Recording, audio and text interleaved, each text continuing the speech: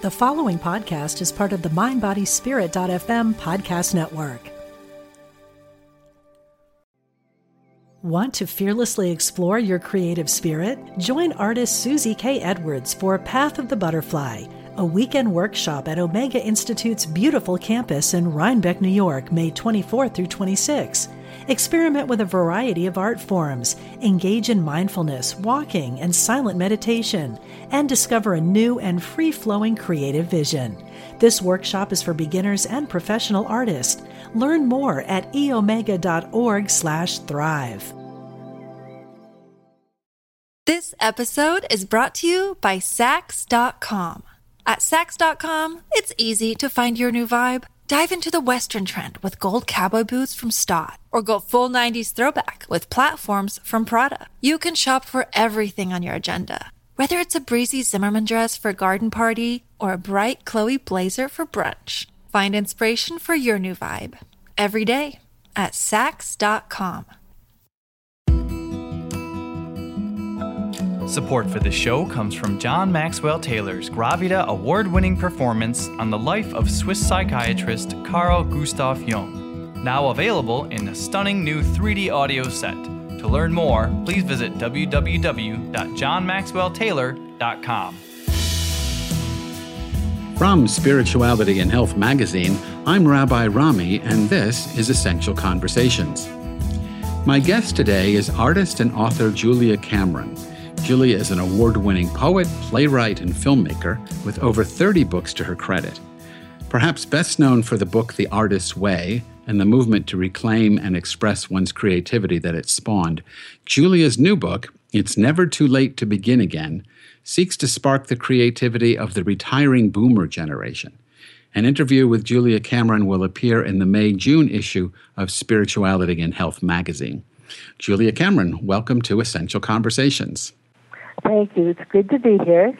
Well, it's really an honor to talk with you. I've read almost everything you've written. So I want to start with a statement you make on the video that's featured on your website, juliacameronlive.com.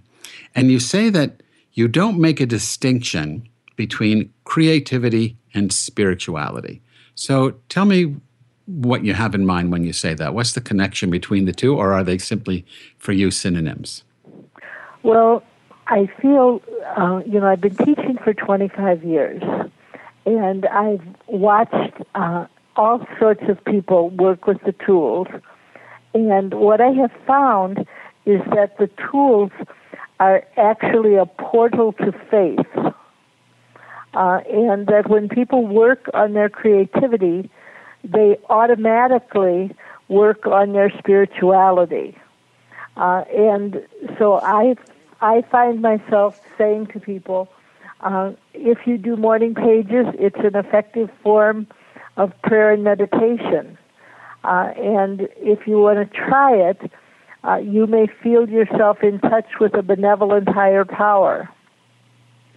So I feel that creativity and spirituality go hand in glove. If you work on your spirituality, your creativity increases. Okay. If you work on your creativity, your spirituality increases. I'm going to ask you to just remind us of the tools, in case people don't remember them. But before I do that, what's your definition of spirituality? I would say spirituality is conscious contact with a greater power. Excellent. So it's a matter of recognizing that you are connected to a larger force. And spirituality, for me, doesn't boil down to religion. It does boil down to faith. And the difference between the two is? Well, if you are believing in a set religion, you're believing in a form of spirituality that's as told to you by. Mm-hmm. And if you are believing in spirituality, you're having a personal experience. So I'm so pleased to hear you define spirituality phenomenologically as experience as opposed to a feeling. It always annoys me when people feel spiritual. You're actually talking about an experience with something, a direct encounter with something larger than yourself. Yes, exactly. And the tools. Just remind us of the tools that can help us have this encounter. Okay, there are 3 basic tools. Now, when I wrote The Artist's Way, I thought there were 2 basic tools, but it's 25 years later and I've learned. So Right. the tools are, the first tool is something called morning pages. And morning pages are 3 pages of longhand morning writing about anything. So they're strictly stream of consciousness. You don't show them to anyone. They're for your eyes only. And they are, in effect, a position statement to the universe, where you're saying to God or the higher power or the universe or the Tao, whatever you want to call it, you're saying, this is what I like, this is what I don't like, this is what I want more of, this is what I want less of. And you're sort of, it's as though you're on a little life raft and you're tapping out a message.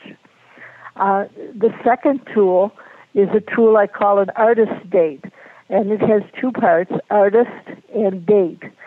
And it's going out once a week to do something that's fun for yourself, something that enchants you, something that intrigues you, something that is not work, but is sheer delight. So it's in effect, it's assigned play. So that's the second tool. So you use those 2 tools in conjunction and you have a spiritual awakening. And what happens on the third tool, which is simply put, go for a walk. Go for a walk twice a week for 20 minutes by yourself. No cell phone, no dog, no friend, no child. Just you yourself walking. And what happens when you walk is that the insights that you've had from the other 2 tools come swimming to the fore and they become integrated. So when I wrote The Artist's Way, it's a 12-week course, and we got to week 12, and I said, "Oh, P.S. exercise." And you actually have a book called Walking in This World. Yes, that was once I knew what I was doing.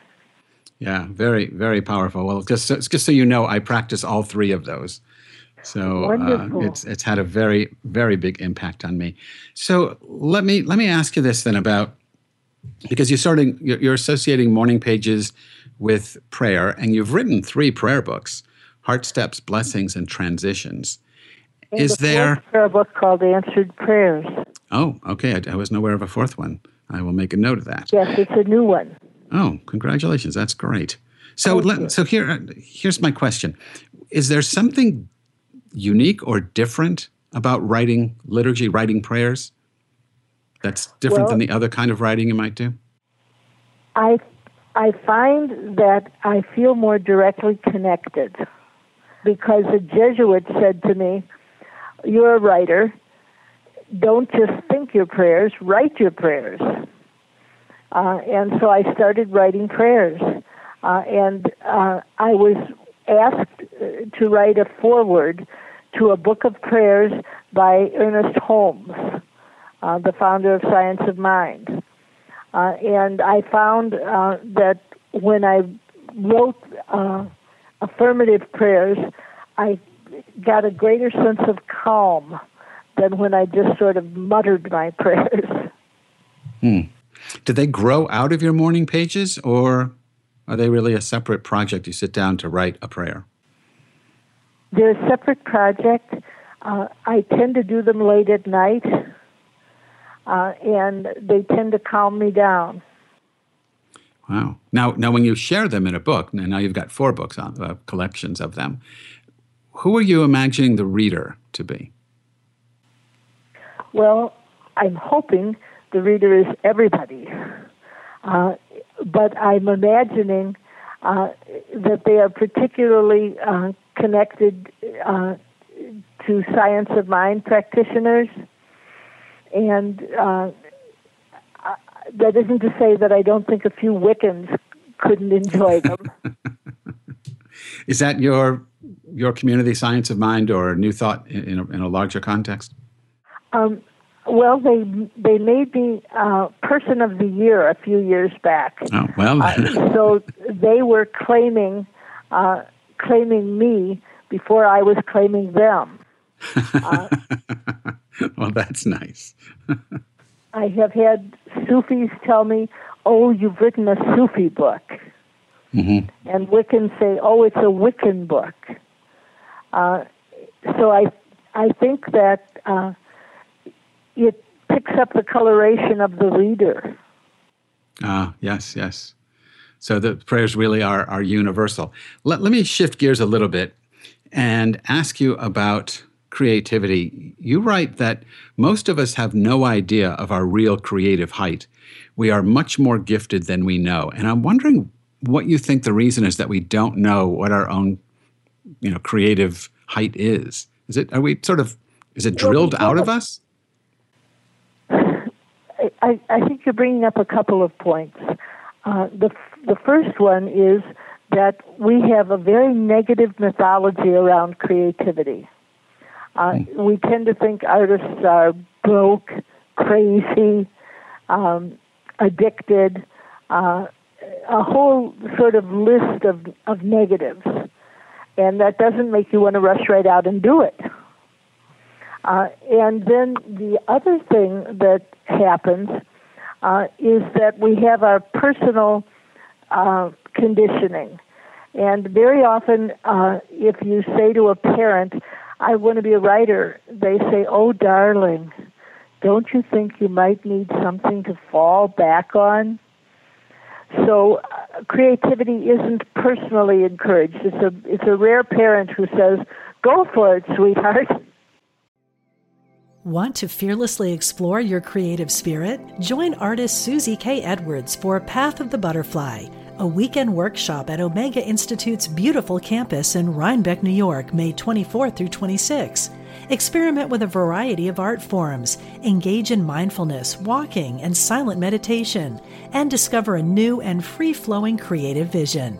This workshop is for beginners and professional artists. Learn more at eomega.org/thrive. This episode is brought to you by Sax.com. At Sax.com, it's easy to find your new vibe. Dive into the Western trend with gold cowboy boots from Stott, or go full 90s throwback with platforms from Prada. You can shop for everything on your agenda, whether it's a breezy Zimmermann dress for a garden party or a bright Chloe blazer for brunch. Find inspiration for your new vibe every day at Sax.com. Right. Yeah, well, I think parents are I guess they're nervous that, only a few people make it, and I don't want to have to support you for the rest of my life. Well, something. I have a friend who's a wonderful pianist, and he has 2 children, and he has told me repeatedly how relieved he is that his children went into business instead of art. Well, they're not mutually exclusive. You got Wallace Stevens, who wrote wonderful poetry and was VP in an insurance firm. So, right. I guess you can do it both ways. Along the same lines, at the end of the new book, It's Never Too Late to Begin Again. Actually, in the epilogue, you express the hope that the reader has become more colorful. I love that. They're more colorful than she or he had imagined. And when I read that, I was reminded of the movie Pleasantville, 1998, this movie Pleasantville. It's filmed in black and white, and the tension of the movie is trying to get the town of Pleasantville to move into color. They're afraid of color, of being colorful. And I'm wondering, what is it that feeds this fear of being colorful? Well, I think we're afraid of being too big for our britches. And I think we get a lot of feedback that when we have a creative desire, it's just our ego. And I, in fact, wrote The Artist's Way out of a fit of temper. I was very tired of the way artists were being talked about and talked to, and I wanted to write a manifesto. and I think I did. Yeah. That's an excellent way to describe the original book, that it is a manifesto. It's calling for a kind of revolution. So is the new book, It's Never Too Late to Begin Again. You're aiming it at, I think you're aiming it at me. I mean, aging baby boomers. And I'm in my mid-60s. So I'm 68. Okay, so we're in the same ballpark. Does that demographic present different challenges than you have seen in the past over the last 25 years of doing this work? I wouldn't say they're different. I would say they are more acute. I think that there is a particular pain that comes with retirement. We have dreams that we have not been able to actualize, and we come into retirement, and suddenly we have vast swaths of time in which to do something, but we find ourselves procrastinating and not stepping forward into our risks. So I think that this new book is aimed at telling people it's all right. It's normal to feel fearful or giddy or depressed or dejected. And if you can start to embrace these feelings as normal, then you have a chance to move forward. So the book, It's Never Too Late to Begin Again, and it has actually got 4 tools instead of 3. We have morning pages, which I ask them to do every day. We have artist dates once a week, something fun, please. Walking twice a week, just unkinking your mind. And then the 4th tool is a memoir. And I think many times people tell me, Julia, my life was so boring. And I say, just start exploring and see if it stays boring. Very interesting. What we find is that as people begin to contact their memories, the memories do come to them in color.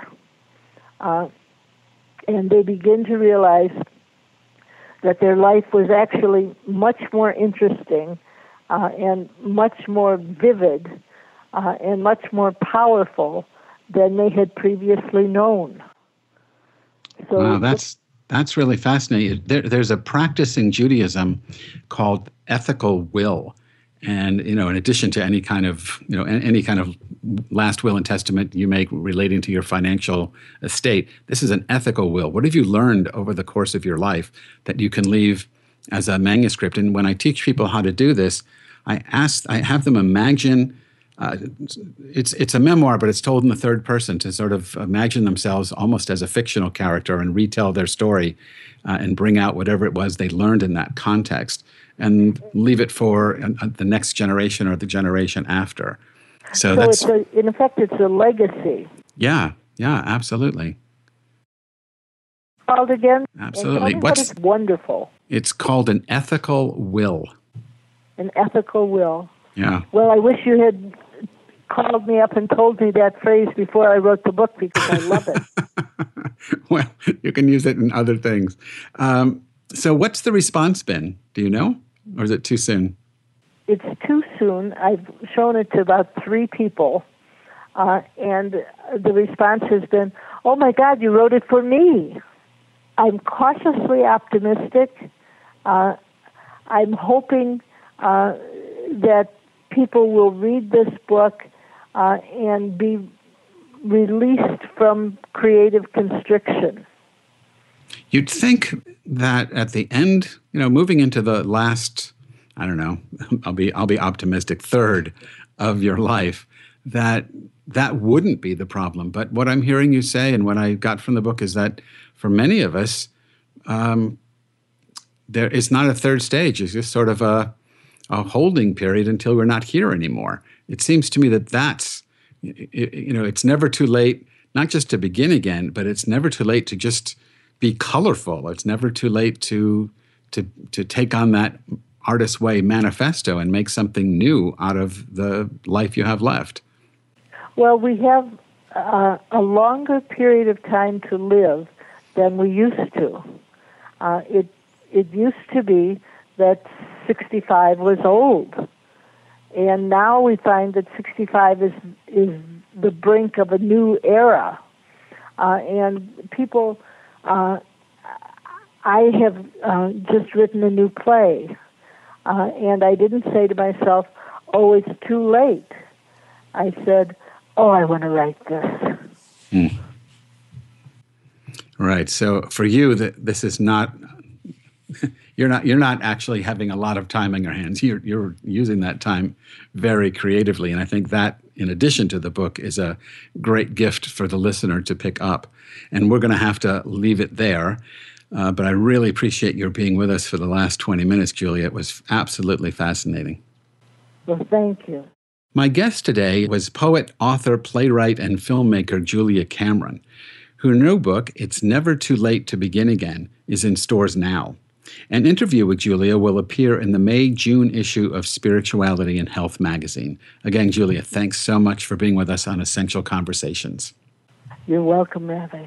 Support for this edition of Essential Conversations comes from Shambhala Publications, host of the upcoming online course, The Heart of the Matter, How to Live with Compassion and Courage, taught by Pema Chodron. To learn more and to register, visit www.shambhala.com. Essential Conversations with Rabbi Rami is a project of Spirituality and Health magazine. Visit spiritualityhealth.com and subscribe to the magazine in either print or digital formats, and download the iTunes app for this podcast. Essential Conversations is produced by Ezra Baker, and our program coordinator is Alma Tassi. I'm Rabbi Rami. Thanks for listening.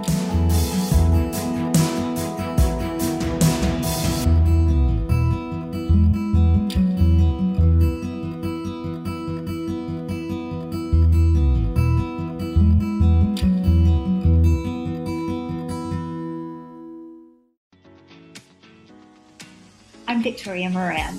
Since we launched the Main Street Vegan podcast back in 2012, lots more people have discovered the way that moving in a vegan direction can infuse our lives with vitality, spirituality, and compassion. My guests are experts on every aspect of making this work in your real life and our real world. Join us for Main Street Vegan here on mindbodyspirit.fm.